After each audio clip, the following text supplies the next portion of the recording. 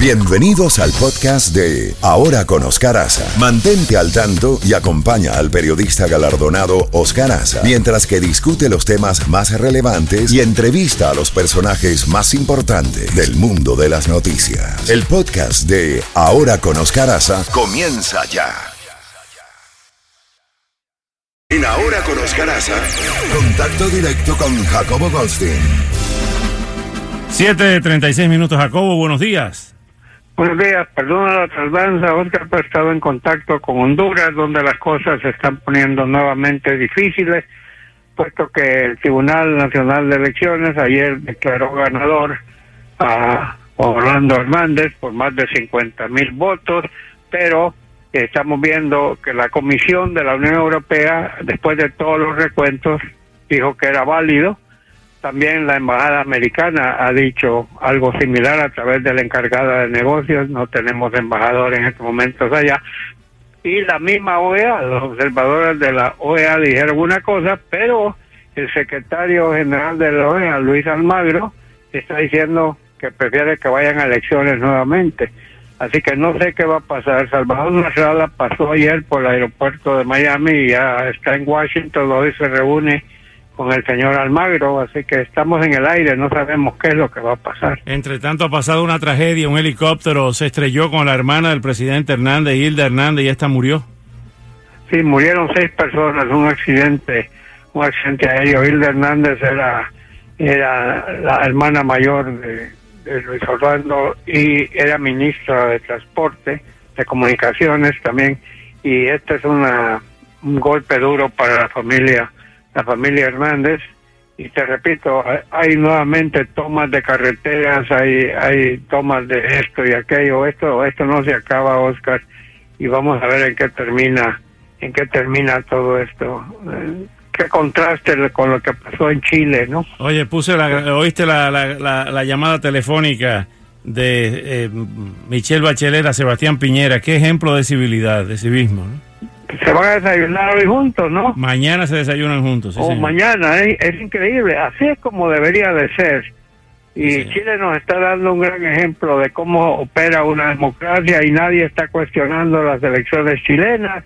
En fin, qué diferencia marcada. Así que, pero mientras tanto en Honduras estamos en ascuas sin saber qué es lo que va a pasar. Y aquí en Estados Unidos, ¿qué es lo que no está pasando, Oscar? Sí. En primer lugar, tenemos a un grupo republicano, una serie de congresistas y senadores republicanos que están tratando de mellar la credibilidad de Robert Mueller, el fiscal independiente que por 12 años fue director del FBI. Robert Mueller tiene una trayectoria brillante y nítida, límpida, diría yo. Nunca se ha cuestionado su seriedad, nunca se ha cuestionado su parcialidad. Es un hombre que maneja las cosas imparcialmente, pero lo están tratando de pintar como alguien que está inclinado de estar en contra de Donald Trump, con ese famoso agente que en un tiempo tenía a su cargo un cargo importante dentro de esa investigación que se lleva a cabo, pero que ya fue, apenas supo Mueller que él había enviado un cable a una novia que tenía hablando mal de Trump, apenas oyó eso, inmediatamente lo suspendió y lo sacó de esta pesquisa, por decirlo así. Pero se han agarrado de eso y le están cuestionando la credibilidad. Ayer, y muchos están pidiendo que Trump despida a Mueller. Ayer el presidente Trump, a una pregunta, dijo que no está contemplando despedir al señor Mueller, pero que no le gusta la forma en que ha manejado la investigación y que él sigue diciendo que no hubo colusión alguna entre su gente y la gente de Rusia. Pero, Oscar, una cosa es colusión y otra cosa es lo que Rusia haya hecho. Recuerdo que hace algunos meses el mismo presidente Vladimir Putin dijo que él no descartaba la posibilidad de que alguien en Rusia haya participado, pero dijo, mi gobierno no tuvo nada que ver con eso. O sea que existe también esa posibilidad y por eso está llevando a cabo esta investigación. ¿Y qué te parece? Perdón, sí, solo te quería... Dime.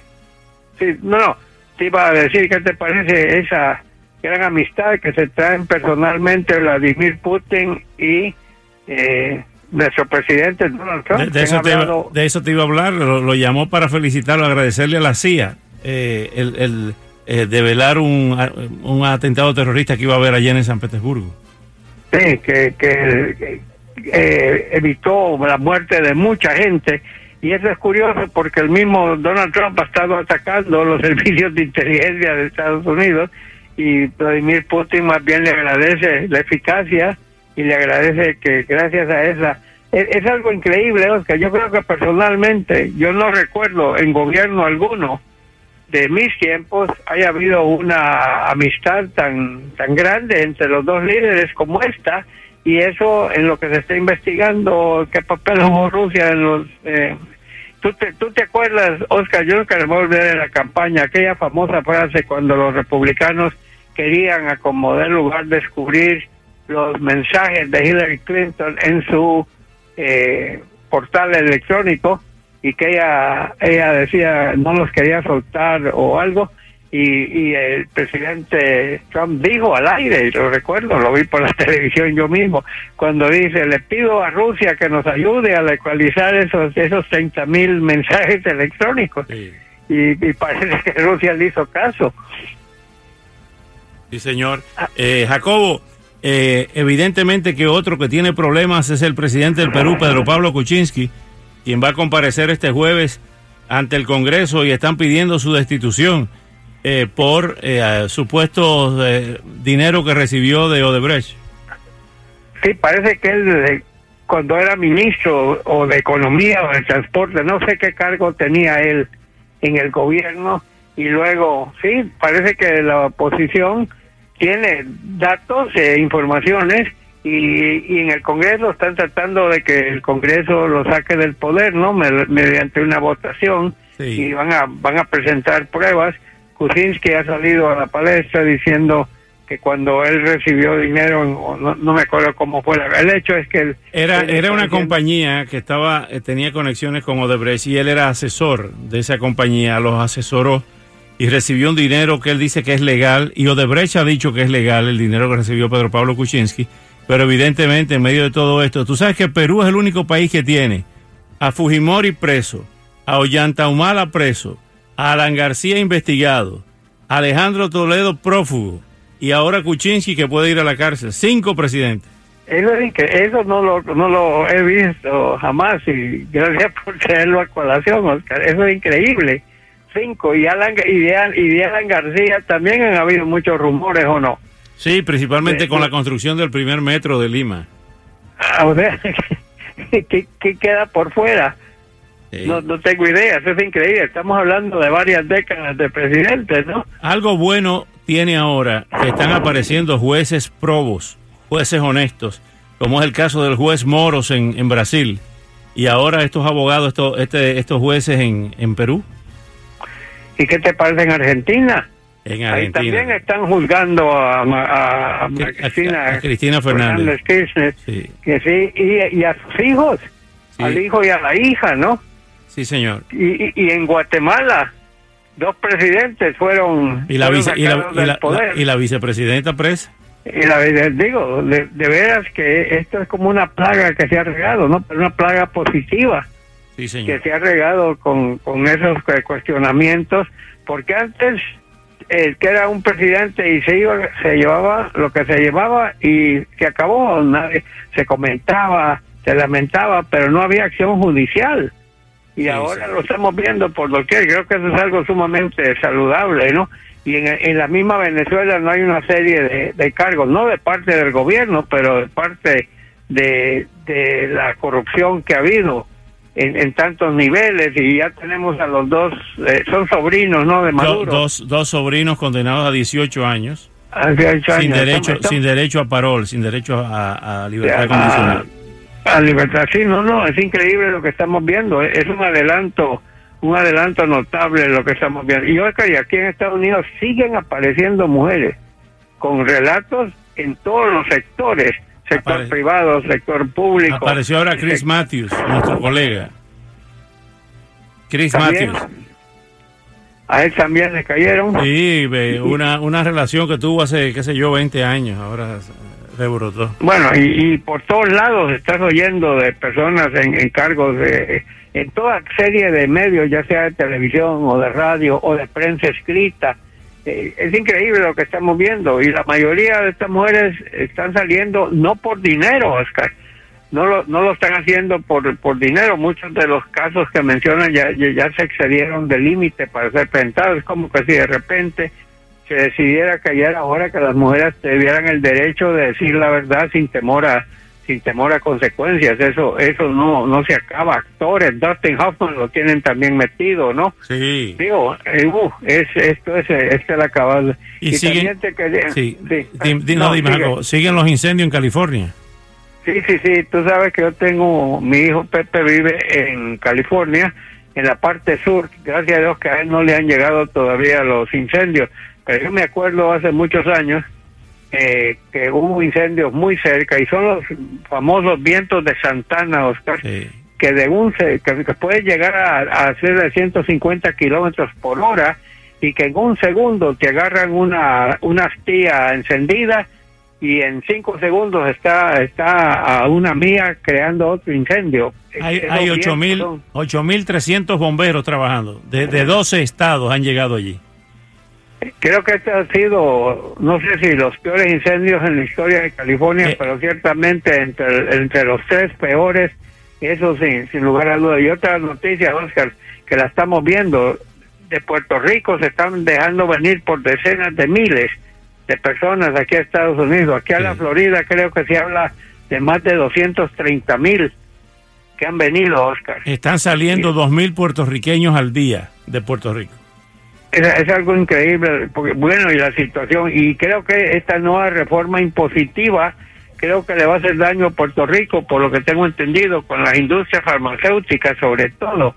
O sea que le ha llovido duro y parejo. Ese huracán María no solo ha sido lo único que le ha golpeado a Puerto Rico tanto, pero no cabe duda que es una cosa. Creo que hoy, que el New York Times creo que se refiere a algo, en la página editorial, algo a Puerto Rico. Creo. Sí, hablando del tema de la luz, de que no llega la energía eléctrica a todo el país. No, y que no le han dado la prioridad necesaria, Oscar, sinceramente hablando. Se habló mucho de que ayudar aquí y allá, pero todavía queda todo por hacerle. Y ¿sabes qué?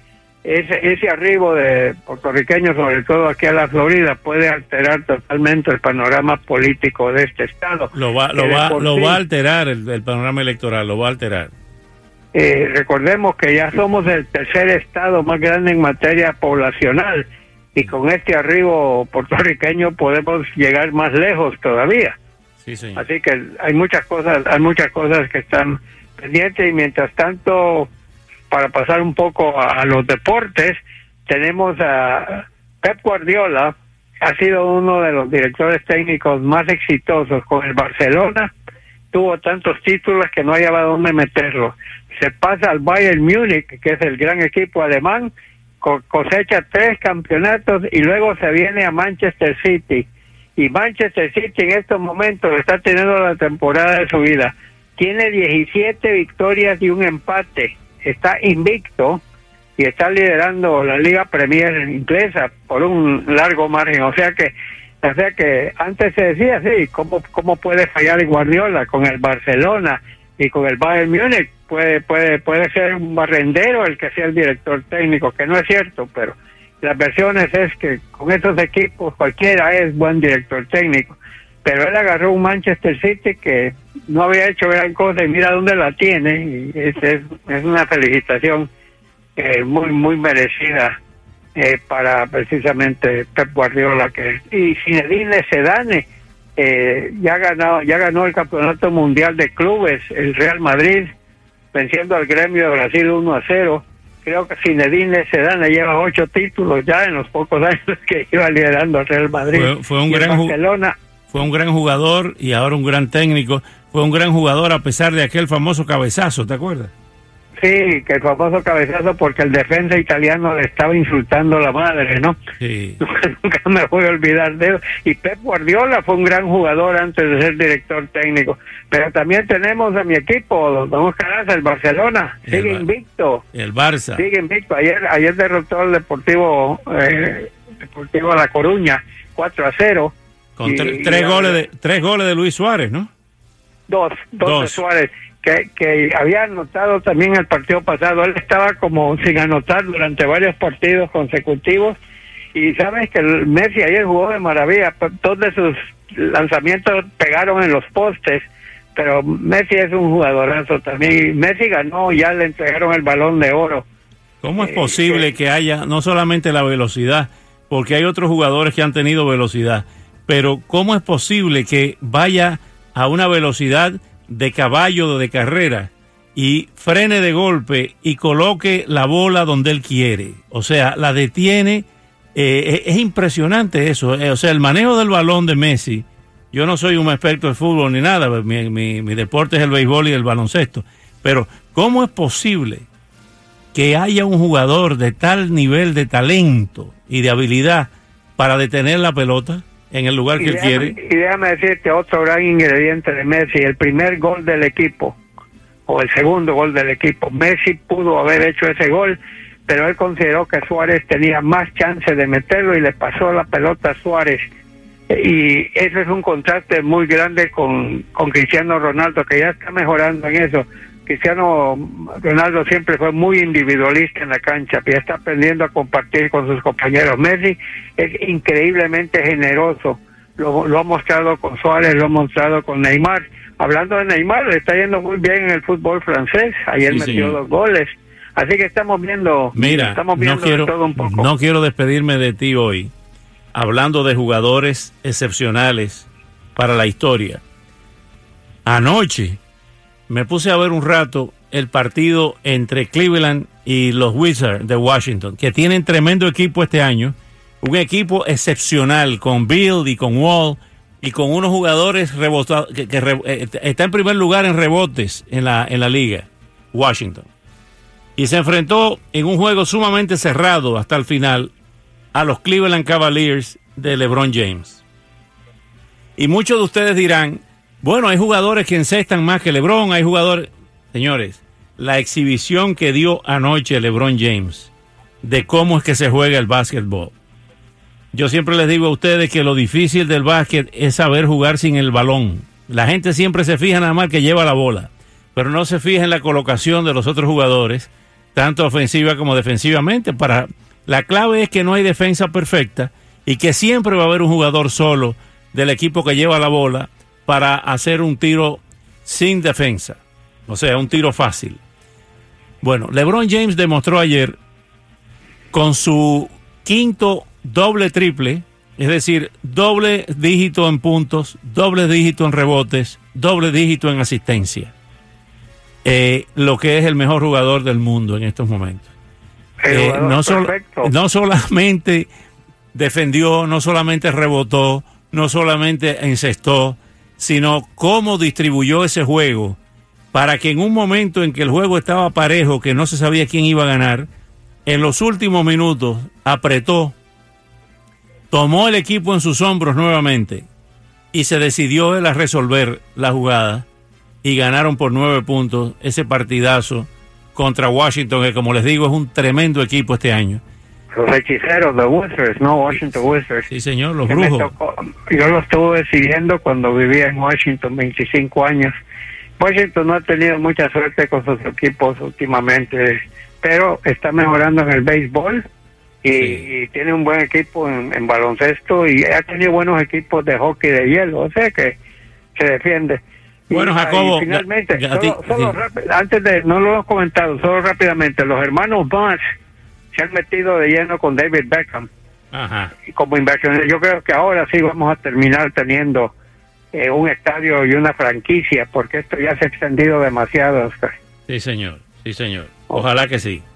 Jacobo, cuídese el mapa genético. Vamos a estar en el aire aquí en directo hasta el jueves para que usted pueda disfrutar de su lechón y de su ambiente familiar en Nochebuena.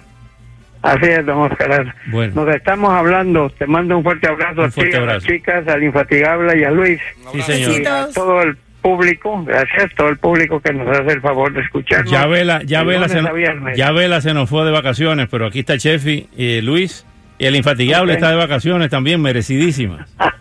Entonces está disminuido temporalmente el equipo. Pero seguimos para adelante. Hacia adelante, Un abrazo. para arriba. Y ojalá que lo de Honduras se resuelva sin